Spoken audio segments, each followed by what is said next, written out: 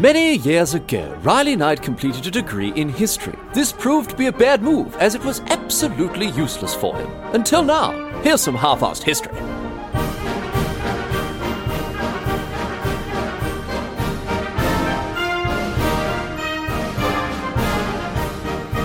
What's going on, mate? Great to have you along for some more half-assed history. This week on the agenda, going to be having a chat about a bloke named John Paul Jones, who, despite what a lazy Google search might tell you, was actually a Scottish naval commander. He fought for the Continental Navy during the American Revolutionary War, rather than for example, the John Paul Jones who played in Led Zeppelin, or, I guess while we're at it, the John Paul Jones, the blonde beef slab who appeared on the US Bachelorette, also named John Paul Jones. Look, I know you come to this podcast for the in-depth and very serious analysis of historically significant event and figures, but I'd like to take a brief detour here from that, just very briefly here, to read you some of the choice morsels from this modern-day Hercules bio here on the Bachelorette's website.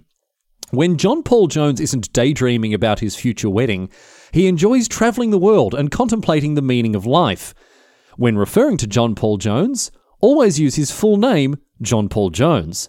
John Paul Jones rarely uses words that are less than 3 syllables long. What the bloody hell is going on there, John Paul Jones, old son? Do you keep your head that far up your own ass for warmth, or what? What? How can you possibly hope to talk to anyone without using monosyllabic words? I bet you $100. I bet you $100. This bloke, he's one of those dipsticks who uses words like egregious and for all intensive purposes to try to sound smart. Anyway.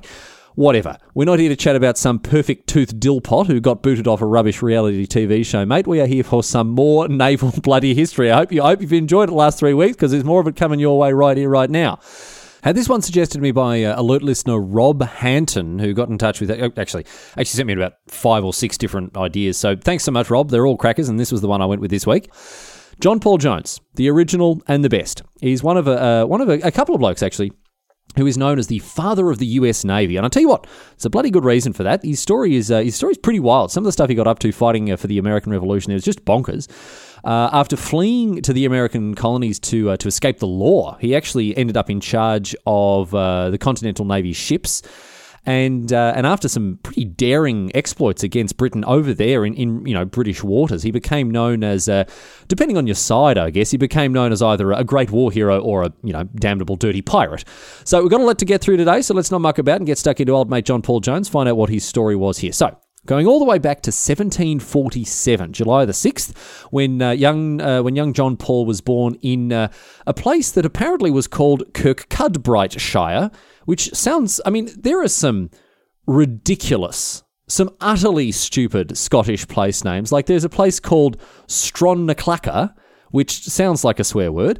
Anyway, Kirkcudbrightshire is in southwest Scotland there, a big estate called Arbigland, south of Dumfries it is, and his dad was a gardener on the estate. He was actually born there. Now, I don't know if his parents were, big Beatles fans or what, but that's the name our young hero gets here. He's John Paul. The Jones bit came a bit later, as we'll talk about that. Anyway, young fella grows up, takes to the sea at a young age, just 13 years old he is, when he snags himself an apprenticeship aboard a vessel called Friendship, which definitely runs against the grain of a lot of ship names. Usually they're sort of given, very impressive or scary names like Victory or Revenge, but this time they're going, they're going in a different direction by calling it the Friendship. Full of friendly friends, mate. I like it a lot. Anyway, that was not a very good joke. I do apologise for that one. I thought about it when I was writing, I'll be able to pull that off when I'm recording, but no. Anyway, they can't all be winners. Anyway, he sets sail from Whitehaven, and Friendship, what was I thinking? He's cutting about merchant ships and unfortunately some slave ships as well. Obviously, it's just sign of the times there. Very unfortunately, he was involved in the slave trade there. But he's scooting across the Atlantic, visiting his brother William Paul on the other side of in the colony of Virginia.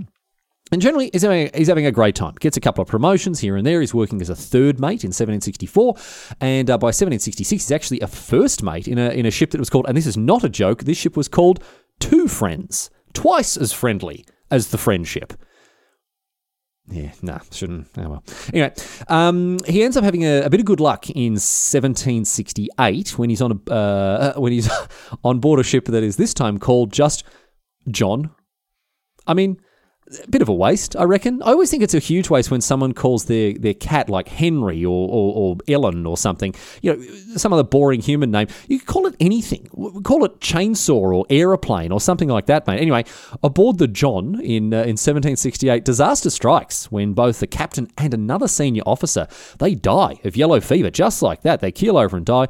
And our mate John Paul, he leaps into action here. He takes control of the ship and he manages to sail it all the way back to harbour, just like that. Now, the owners of the John, they're so grateful, they're so impressed by his behaviour there, that they actually make him captain, just like this. Can you imagine that? Huge big promotion from here, and they give him 10% of the ship's cargo as a bonus. Bloody brilliant. Paul's got it made in the shade right now. He's absolutely loving life. And from there, things go pretty smoothly for him, actually, for a couple of years as he carts cargo across the Atlantic. But then, all of a sudden, 1770, it all comes a gutser.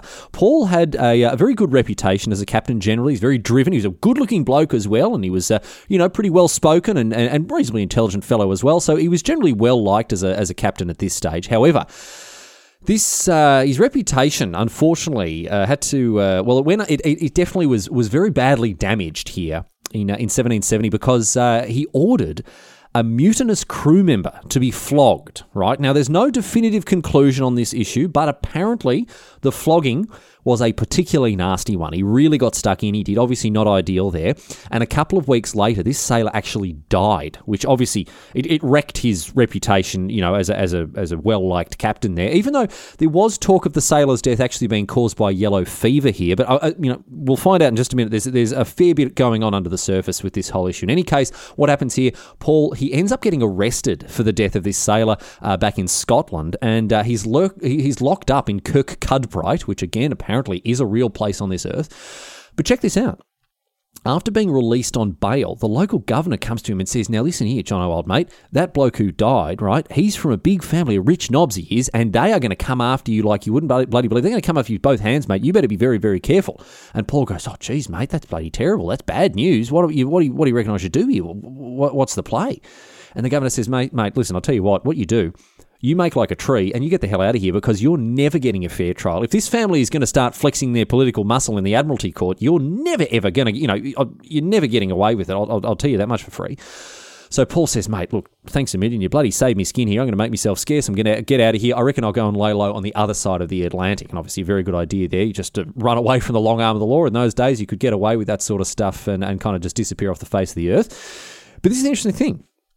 This bloke who had died, he wasn't even really a sailor. He was just a wealthy scion of this rich family who was off on an adventure, thought it'd be good fun to go and, have an adventure on a sailing ship. And he was arguing, the reason he was flogged, he was arguing about starting a mutiny on the ship because the sailors weren't being paid in advance. He ran out of money and he wanted a bit of extra cash. So, I mean, from the face of it, from what I could see, wasn't really Paul's fault here. I mean, maybe obviously, giving someone a flogging is never a good thing to do to someone, but all the same, it's a little bit more complex than it may seem on the face of things there. And again, if he died of yellow fever, certainly not exactly the cut and dried case that this bloke's family was sort of hoping it to make it out to be there. Anyway, Paul buggers off, right?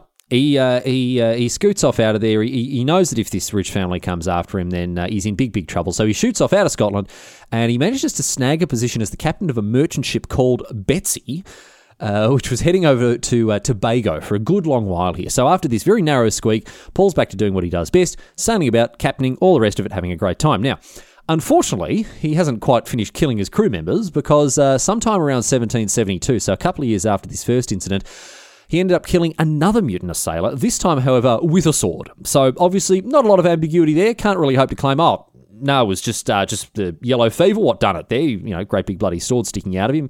So that's it for our mate John Paul, unfortunately. He later claimed that the killing was done in self-defense, and the reason that he never sort of went back and stood trial for it, tried to defend himself in the Admiralty Court, was, of course, he knew that the other dead sailor's family had so much influence and was going to come after him. He knew that his better chances, much better chance of getting away with it. Just run away.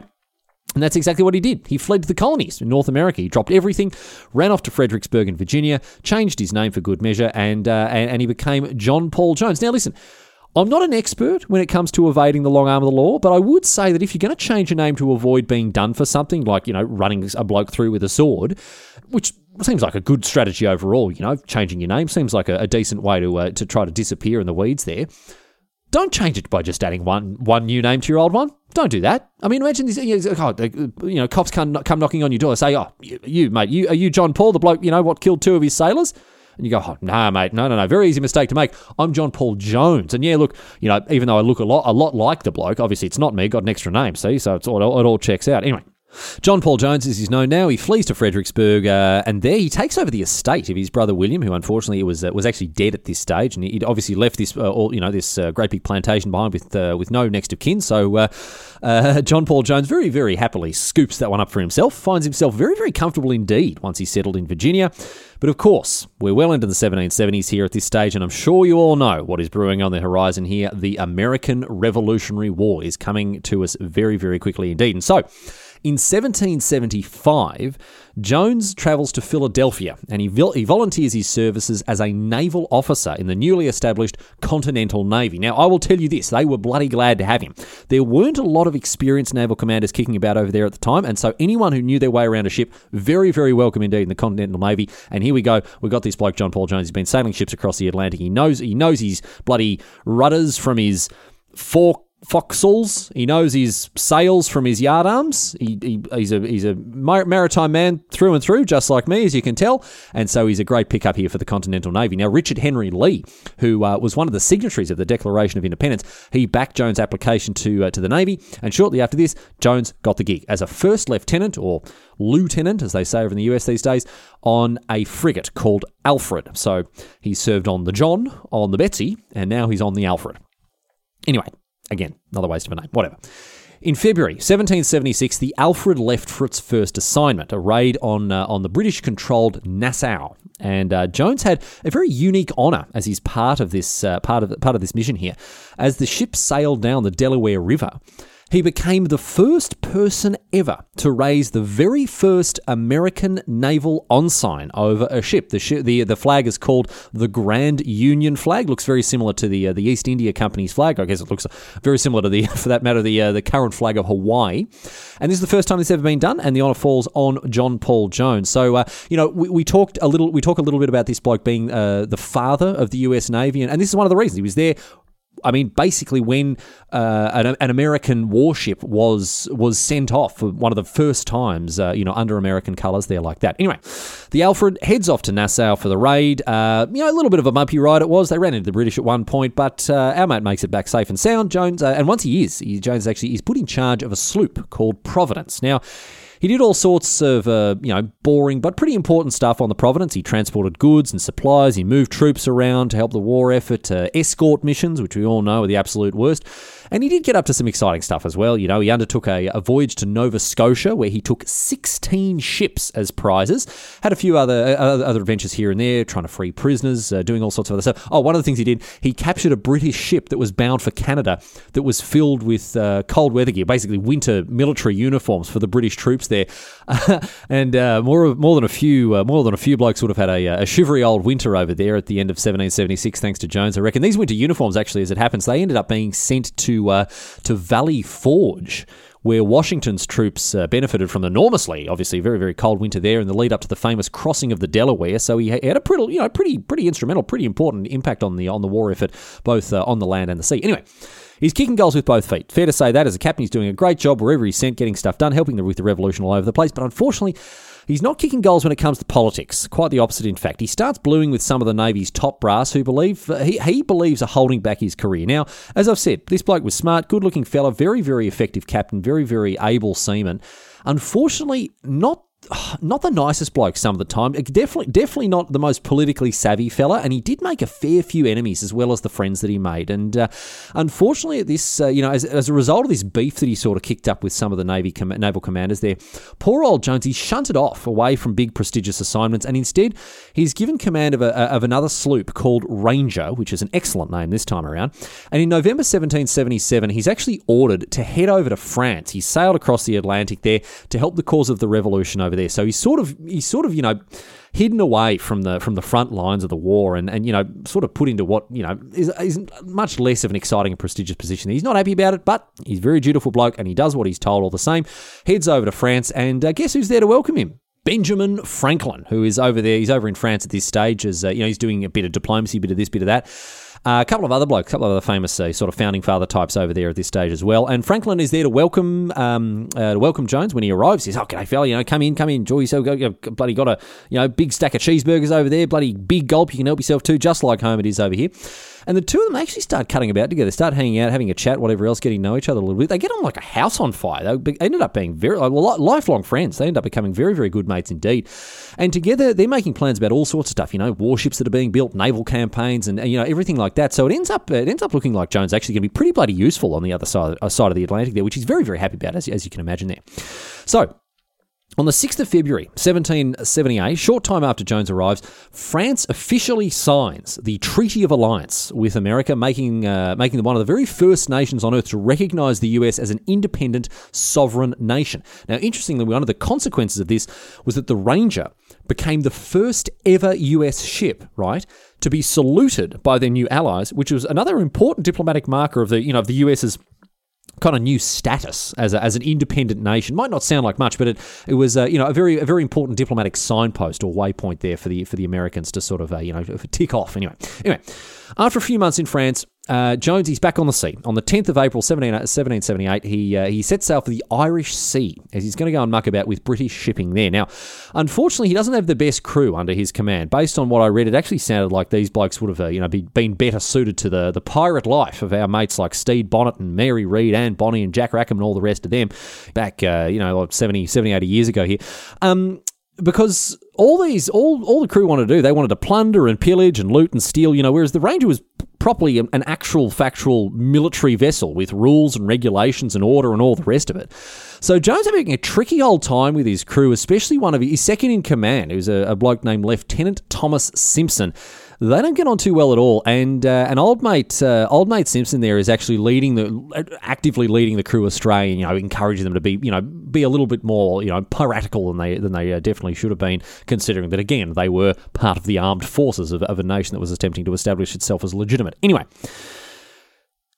Jones having a tricky old time with his crew. They don't seem to be, interested in fighting for independence so much as they are interested in fighting for booty and riches. They're not keen on putting themselves in danger. They're much more interested in, risk-free raids and the like that. So, quite wisely, I suppose, deciding that discretion is the better part of valour, Jones, he has a think about it, and he decides to sail for Whitehaven, which is a harbour he knows very, very well indeed. The reason for that is that's where his career as a sailor began. It's where he set sail, at the tender age of 13 there. And he talks his crew into attacking the harbour. He's got a sort of a delicate balance here because he needs to meaningfully disrupt British shipping. He needs to actually make actual effort, an effort to fight a war with them. But at the same time, he recognises that, he's got to, you catch more flies with honey than with vinegar, and he needs to get his crew on side here. So the crew, again, not too thrilled to have this sort of stick in the mud who's, worried about boring things like honour and glory and all that sort of stuff. But again, they agree. They think, all right, you know what, we'll go and loot and plunder Whitehaven. Should be good fun.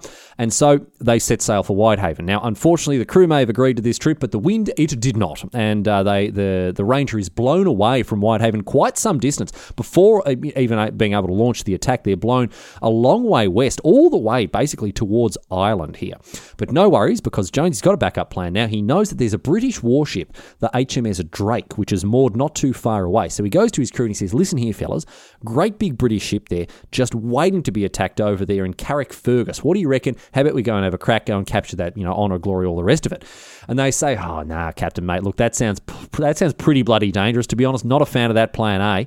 And so Jones says, oh, bloody hell, you bloody lily-livered cowards. How about we attack it at night? Much less risk for us that way. What about that? How does that one sound? Yeah. The crew, they have a think about it. They go, all right, yep, okay, that sounds better. Let's do that. Sneak in under the cover of darkness. And so, sure enough, the Ranger sneaks in, after midnight it is, sneaks up on the Drake, middle of the night, just like that, stealthy as anything they are, and they sail up right alongside it. What they're going to do, they're going to drop the anchor, they're going to quickly, overwhelm the ship, they're going to board it, whatever else, and take her unawares. Now, they approach, silent as the wind, just like that. They get closer and closer, and then don't stop, and sail right past the Drake without even slowing down. If you'll believe it, the bloke who was supposed to drop the anchor stuffed it all up beyond belief, forgot to drop it at the right time, and so the Ranger passes the Drake like actual literal ships in the night. Apparently, the bloke in charge of the anchor was pissed out of his head, but whatever the reason for the cock-up here, Jones got no choice. He has to make himself scarce. The alarm is raised on the Drake, all the people there getting ready to, fight the fight against the Ranger, and so he chucks a Yui and he gets the hell out of there. Now, this is sort of, 0 from 2 here. Pretty embarrassing for old JPJ here. He's not having a great time. And so what he decides, he goes, all right, I'm going to save face. The attack on Whitehaven, it's going ahead all the same. Let's go and have another crack at this raid here.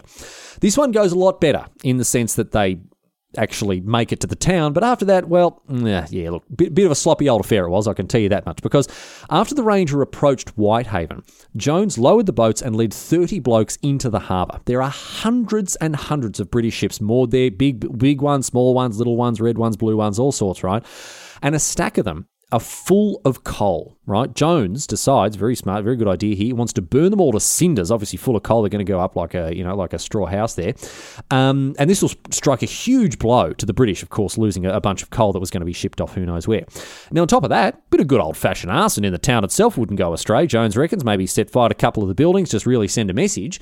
So his plan is land the boats, begin the mayhem, have a great time. But before this, they stop very, very prudently to spike the cannons that made up the town's defences there. Obviously, some batteries installed with cannons to defend the harbour.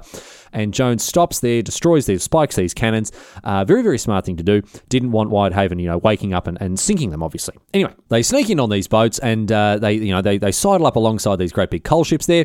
And when they get there, ready to start to set them on fire there like that, they realise, bloody hell, we forgot to bring oil to start the fires with. So, fantastic. Another great big stuff up here. No worries, says Jones. Solutions are his business. We can still fix this, he says.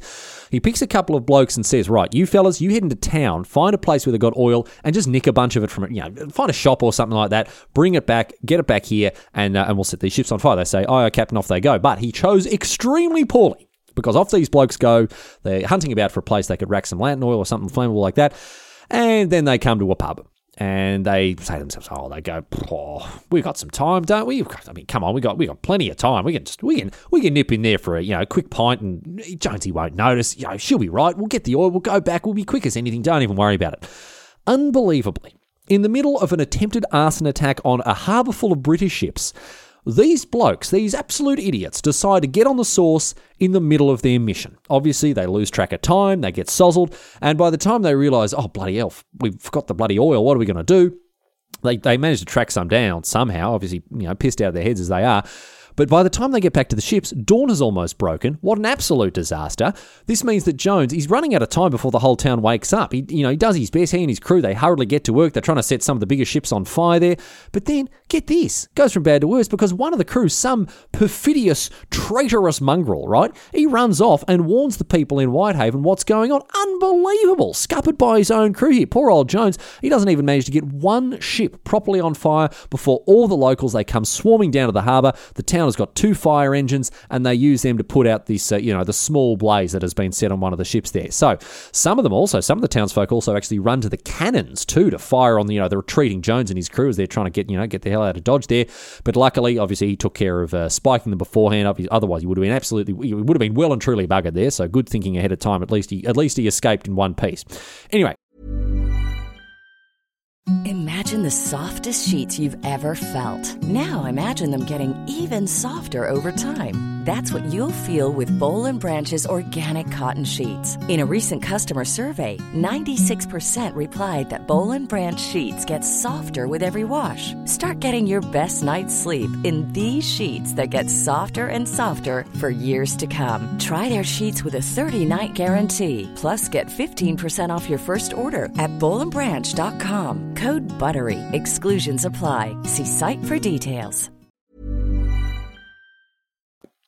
With this total farce that was Whitehaven properly behind him, not a great start for someone who we now know as, the father of the US Navy. Jones, he comes up with another plan here to mess with the British. He decides that he's got to head back. He's going to head back to his native Scotland here, and specifically to a bay near Kirkcudbright where the Earl of Selkirk lived. Now, his crew, again, they are just champing at the bit for a bit of booty, a bit of money here. They want to make some kind of impression. They want to sort of, loot and plunder and pillage.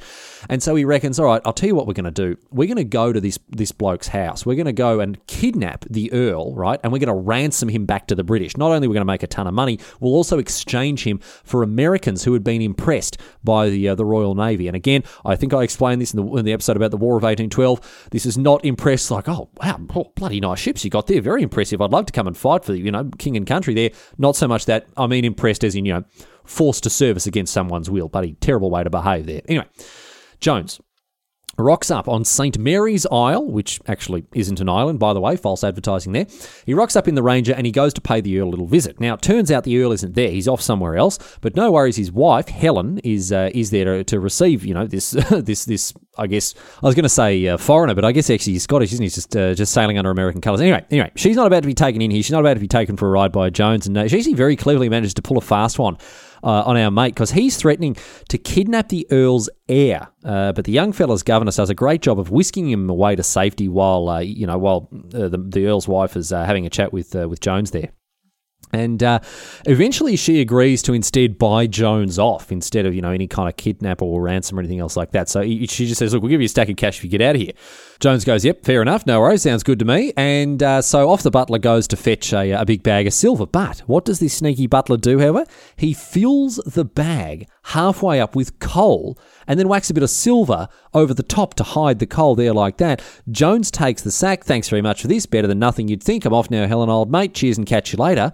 But no. Once his crew realise what's happened here and that he's been diddled, they don't want to leave. You'll remember how keen they were for plunder, and they insist on getting their money's worth here. So they go back and they snatch some of the plate, their plate, the family's plate there. They make off with it. They're like this. Although, check this out. The story goes that Jones, he was so ashamed of the conduct of his crew, robbing them like common pirates. Apparently him doing it for a ransom was fine, but his crew, just nicking the plate there like that, not happy with that. He actually took it on himself to buy back the plate, right, later on when they tried to sell it in France, and took it back to the Earl once the war had finished. What a bloke he was. Unbelievable. Anyway, here and now, 1788, Jones is again at a bit of a loose end, seeing as he's done very little damage to the British overall. He's not captured any of their ships. He hasn't made off with much of their treasure. And so he's still looking for a chance, for the one big score here, the one big job. And he decides, well, second time lucky with Whitehaven, I guess. Why don't we try second time lucky with the Drake once again? Still over there in Ireland, Carrickfergus. And this time he prepares himself for an attack a little more thoroughly here. He does a good bit of scouting, good bit of recon, and actually captures a British scouting boat that's been looking for him as well. And he finds out that the Drake has been loaded up with soldiers and is intending to hunt down the Ranger and board it with overwhelming force here, all of these Marines he's got on board. Now, Jones goes, bugger that for a joke. Let's just blast them to bits with our cannons here before they come close enough to board us. Easy game, no worries. We'll get it done like that. Shouldn't be too difficult. So they make for the Drake. They sail over towards Carrickfergus, and the two ships are joined in battle in the afternoon of the 24th of April, and they just batter the ever-loving bejesus out of each other for ages and ages with their cannons. The battle goes on just with cannons for over an hour. And the Ranger, again, it's kiting away, keeping its distance away from the grappling hooks of the Drake there. And eventually, Jones and the Ranger emerge victorious. After this hard-fought battle, the captain of the Drake was actually killed, and the British, they lose the ship. And Jones, he captures the Drake, he puts that second in command, the bloke I was telling about, Lieutenant Simpson, in charge of it, and he gets ready to deliver the prize to the Americans in France. Now, as I mentioned, Jones doesn't get on with his lieutenant there. He reckons, again, that the Simpson is sort of leading the crew astray, making them behave like pirates, while Simpson and the crew, largely speaking, they reckon that Jones is obsessed, with his own image, and he's full of pride. He just wants to do whatever's going to make him look better to his bosses. But the feud between them is actually so bad that when they get back to France with this prize ship, Jones tries to have Simpson court-martialed. He isn't, as John Adams, the bloke who goes on to succeed Washington as the second president of the United States, he was over in France at this stage, he intervenes. And he calms them both down a little bit, says, geez, fellas, just cool your jets a little bit. We'll get this one sorted out. Hard to say exactly what went on between Jones and Simpson to make them hate each other so much. They definitely hate each other, we know that. And the crew obviously definitely didn't like Jones very much as a captain. But, whether he was a glory-hunting pride monster or a captain just trying to do his best for the war, if it hasn't really been conclusively determined one way or the other. But, the fact of the matter is a lot of bad blood there between captain and crew. Anyway, the more important part of this story, and of course the one that history tends to focus on a lot more was the fact that the capture of the Drake was one of the finest moments in the history of the Continental Navy. Obviously not a very long history at this stage. One of the finest moments, I guess, in the entire existence of the Continental Navy before it was superseded later by the US Navy. So again, tying into this idea of John Paul Jones being one of the fathers of the US Navy, he really sort of was one of the first people to seize glory as an officer, as a commander, as a captain, as part of this organisation that, again, today, is one of the biggest military operations in the entire world there. So, the capture of the Drake was, I guess, it sort of stood out in the American naval campaign during the Revolutionary War because, broadly speaking, they didn't do too well at sea. They didn't do a lot of, they didn't have a lot of successes on the water there during the Revolutionary War. So this was a standout victory, and definitely one that meant that John Paul Jones' name was poised to go down as this war hero in American history. But it gets better than that here, because after this business with the Drake, Jones he gets a bit of a promotion. He gets a bit of he gets a couple of slaps on the back here, and he gets put in charge of a much bigger ship here, the 42-gun USS Bonhomme Richard, which had been donated to the Americans by a very wealthy French merchant. Pretty bloody good of him, you'd think there. And in 1779, Jones is given a mission aboard the Bonhomme Richard here to run interference as a Spanish and French invasion fleet sailed to Britain. So he was actually ordered to protect the invasion a little bit by distracting British ships and having them chase him away from where the French and the Spanish fleet was going to be sailing through. So off he goes again on this mission to distract the British. He sails through the Irish Sea with this sort of small fleet. I think he had 5 or 6 ships of his own in a little squadron there that he had. And he dutifully does exactly what he was told, sets sail, draws aggro from the British, and they begin to chase this fleet, this little squadron of American ships there, all the way through the Irish Sea, up around the north coast of Scotland, and over to the east coast of Britain there, like that, around Yorkshire. Now, obviously he's done a great job of keeping the British ships occupied and distracted, but it comes to an end on the 23rd of September, 1779, near Flamborough Head, when Jones was finally intercepted by an enormous British frigate, the HMS Serapis, which moved in to attack immediately. Now, Jones, even with the numbers, the numerical advantage in terms of the number of ships he had there, the HMS Serapis is enormous, and Jones recognizes that he is completely outgunned. He knew that he'd lose any battle that came down to just cannon fire. And as the battle begins, he's taking an absolute battering. He's taking a battering from the Serapis. His ship is in a bad way. There's masts falling down. There's damage in the rigging. Some of his sailors are being killed as well, having an absolutely terrible time. And as the Serapis passes, they actually call out. They signal to the Bonhomme Richard and to Jones, demanding their surrender. And this is where Jones apparently uttered his legendary line. He said, "I have not yet begun to fight." Although, as with most cool quotes like this that go down in history, it might just be apocryphal, but very cool all the same, and still has a rich legacy within the US Armed Forces even to this day. Anyway, do you know what he does? Instead of surrendering, he lives up to his word. He has only just begun to fight. He's not even just yet begun to fight here, because what he does is that he deliberately sails the Bonhomme Richard towards the Serapis. Just like that, he intends to deliberately tangle his ship up with the Serapis and prevent it, therefore, from blasting his small fleet to Kingdom Come. He orders his sailors to man the deck guns. He puts soldiers up in the masts and the rigging. They've got rifles there, the Marines up the top there, and then they bear down on the Serapis, and he locks the two ships together, tangling up the mast and the rigging just like that, and making sure that, they're sort of interlocked with each other and they can't move. Now, his men then begin to shoot all of the sailors on the deck of the Serapis. They're better prepared for close quarters combat rather than fighting at a distance, and so they do a wonderful job of absolutely giving it to the British here. They do such a good job. But you know how sometimes, you'll be doing something, performing a task or getting something done, and like a little kid or, some idiot grown-up, for that matter, I guess, will come along and try to help, only to make it much, much worse and make it harder for you to do what you're trying to do.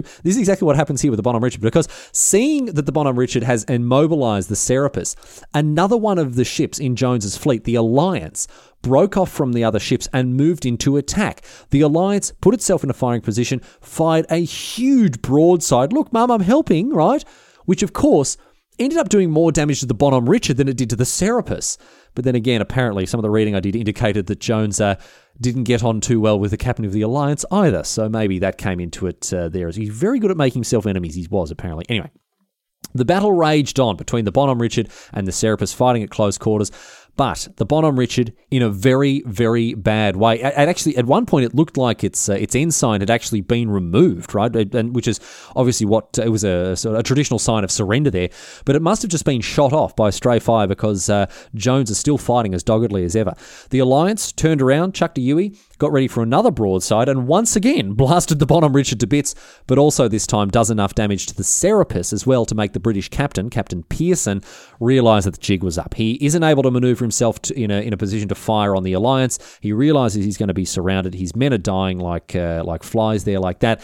And as a result, the Serapis surrenders. It is taken as a prize by Jones. Good thing too, because the Bonhomme Richard was absolutely ruined and he needed a new ship here. They actually spent some time trying to repair the Richard, but it was no good. They couldn't make it seaworthy, and ultimately, after trying to pump water out for a couple of days, after trying to bung it back together there like that, they ultimately abandon it to the briny deeps. It sinks, and instead, Jones takes command of the Serapis itself. And but given the state of the fleet, and especially the Serapis, they don't think they're going to make it back safely to France. So instead, they head to Amsterdam. Jones sails off to Amsterdam in the neutral Netherlands, in the United Provinces there, which led to some pretty interesting consequences. Because look, he did very well for himself. He landed, he sort of going to he landed in the Dutch port there, and he's going around all these dinner parties, whatever else. He's having a great time in the upper echelons of Dutch society. He was hailed as the terror of the English for his exploits, and he was a very amusing house guest. As he went around and had dinners and all that sort of stuff with people, and rubbed shoulders with the rich and famous there. However, the British objected very strongly to Jones being allowed to, tow this busted up British ship into the Dutch harbour just like that, bringing prize ships into a neutral port. The British argued, actually, as a matter of fact, that Jones was fighting for an unrecognised nation and therefore was a pirate. Now, the Dutch, sensibly, they said, look, we're not going to get into it. We aren't going to sort of, try to separate you two squabbling kids. We're not a referee here. We're not going to kick up a fuss. Despite being actually, technically speaking, on pretty shaky legal ground, given that, in the strictest definition of the law, Jones was a pirate. He was flying the colours of a nation that wasn't recognised at this stage by a lot of nations around the world. I mean, very few, in fact. And as a result, it wouldn't have been unreasonable to call him, a private, much less a privateer here. So, it was shaky legal ground for the Dutch there, but all the same, Jones actually gets away with it. Even though waiting, ready, like guard dogs they are, just off the Dutch coast, just outside of Dutch waters there, was a squadron of British ships. They know that Jones is stuck in the port of Amsterdam. They know that as soon as he leaves, he's fair game, and they're going to jump on him just like this. So these, the American vessels are going to be attacked by the British as soon as they leave the safety of Amsterdam. However, Jones, knowing what's going on, he puts his thinking cap on, and he makes an arrangement to sneak all of his ships out with a Dutch convoy. And so in December 1779, he sailed back to France safely, and of course is hailed a hero. This is such a huge victory for the Continental Navy, which, as I say, hasn't been having a lot of luck. And so Jones has actually got back-to-back victories here for them. A very, very important message, not only for the war effort, but also, just for morale and for the perspective, or the perception, I guess, that Americans had, back on the continent there, in terms of recognising what was possible to them now that they had a proper, real naval force there. So, John Paul Jones was living large in the hearts and the minds of the people, who were concerned with how the war was going because of his quite fearsome exploits against the British. However, quite interestingly, Jones actually didn't get up to too much for the rest of the war. He was awarded the title of Chevalier by King Louis the French King, King Louis XVI. He actually insisted on the use of that title from that point forward. It did seem like he did like his titles and accolades. This bloke, he insisted. Actually, it appeared on a medal that was given to him 10 years later by the Continental Congress there. So anyway, all the same, he didn't get up to much. Didn't get up to all that much after this business with the Serapis. He spent time with the French Navy. He studied Navy tactics and the like, stuff like that. But then when the war ended in 1783, his career was just cut short. the Continental Navy wasn't long for the world. With the war over, the remaining American ships, there weren't very many. There's only like 10 or 11 of them left after the war. They were too expensive for the young nation to keep around there, and so officers like Jones, they're just out of work. This new American nation, they didn't have a navy. They wouldn't for the next decade or so, and as a result, Jones and quite a lot of other people who had fought on the seas for, during the American Revolution just had nothing to do.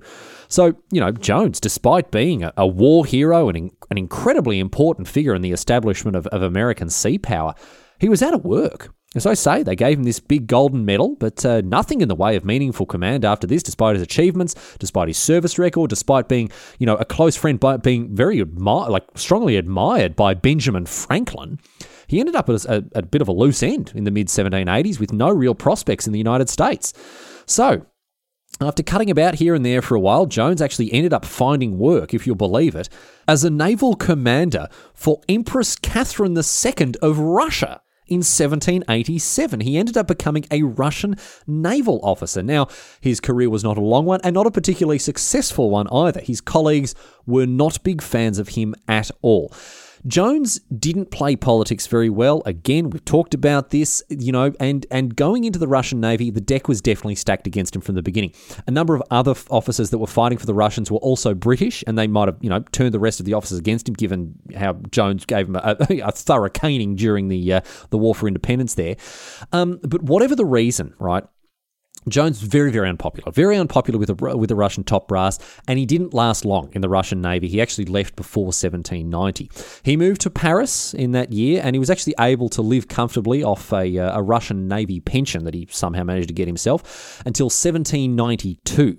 And in 1792, he was given one last job by the US while obviously living in Paris. They got in touch, and he accepted a job as a consul and a negotiator, and was given the task to go to Algiers and negotiate the release of some American prisoners that were being held there. However, unfortunately, before he could leave for this assignment, Jones died. He was found dead in his apartment in Paris on the 18th of July in 1792. He was just 45 years old. John Paul Jones was one of the first people to win glory on the sea for the United States, and he did a lot to establish the idea that the United States could, and of course eventually would, become a major sea power. He's often talked about as being one of the fathers of the US Navy, not because he established it or funded it or planned out its a grand course for its future, anything like that, but just because he got out there and showed people in the US what could be done. The US later used things like the capture of the Drake and the Battle of Flamborough Head as examples of why the United States needed a navy. And today, of course, the United States Navy, it's unrivaled in its ability to project hard political power around the world. Now, look, John Paul Jones, he's not single-handedly responsible for that, of course. No one's saying that. And you can't claim that the United States Navy only exists because one bloke one time killed a mutinous crew member with a sword and fled to Virginia. That's not what I'm trying to say here. But still, the legacy of John Paul Jones and his achievements, it's still very, very recognisable, very real today as setting the scene, setting the stage for the course that America would take as a sea power. After his death, Jones was actually mummified. He was buried in France at great expense in a lead coffin. So in the event that the United States actually ever wanted to retrieve his body, they'd be better able to find where he'd been buried and bring him back home safely. But I tell you what, it took him a while. It did. It took him a long, long time. But sure enough, that is what finally happened. He was taken back to the United States at long, long last. In 1905, if you'll believe it, Jones' coffin was finally dug up. His remains were transported back to the United States on an armoured cruiser with a full Navy escort for much of the way as well. And on the 24th of April 1905, a memorial ceremony was held for Jones in his adopted home country, with President Theodore Roosevelt eulogising him very proudly indeed. And finally, on the 26th of January in 1913, Jones was finally laid to rest in an enormous marble and bronze sarcophagus at the US Naval Academy in Maryland. And as far as I know, his remains are there to this day.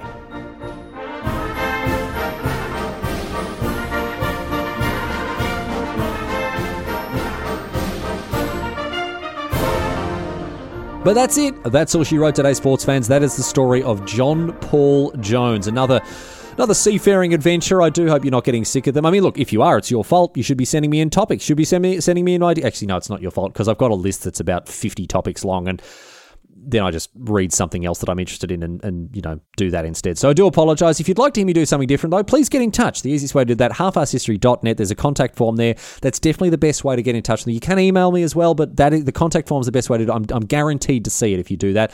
I've read every single email that's been sent to me. Haven't quite replied to them all, but I'm getting around to it. I've had a busy couple of weeks. I'll get to it before too much longer. Don't worry about it.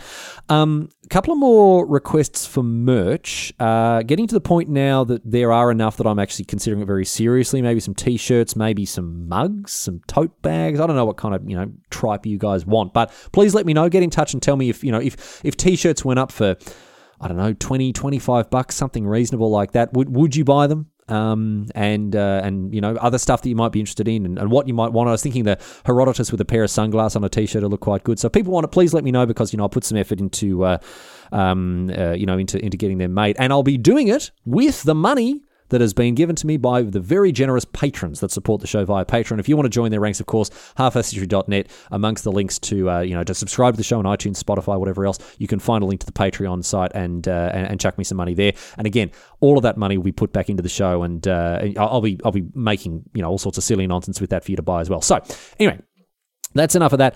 I'm running out of naval-based questions to end the show with. I do apologise for this one. Is a bit of a stinker, but you know what? I don't care. It's my podcast. I make the rules. You're not my dad. You can't tell me what to do.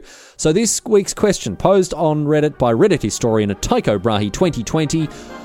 They want to know, is the poop deck on a ship what I think it is?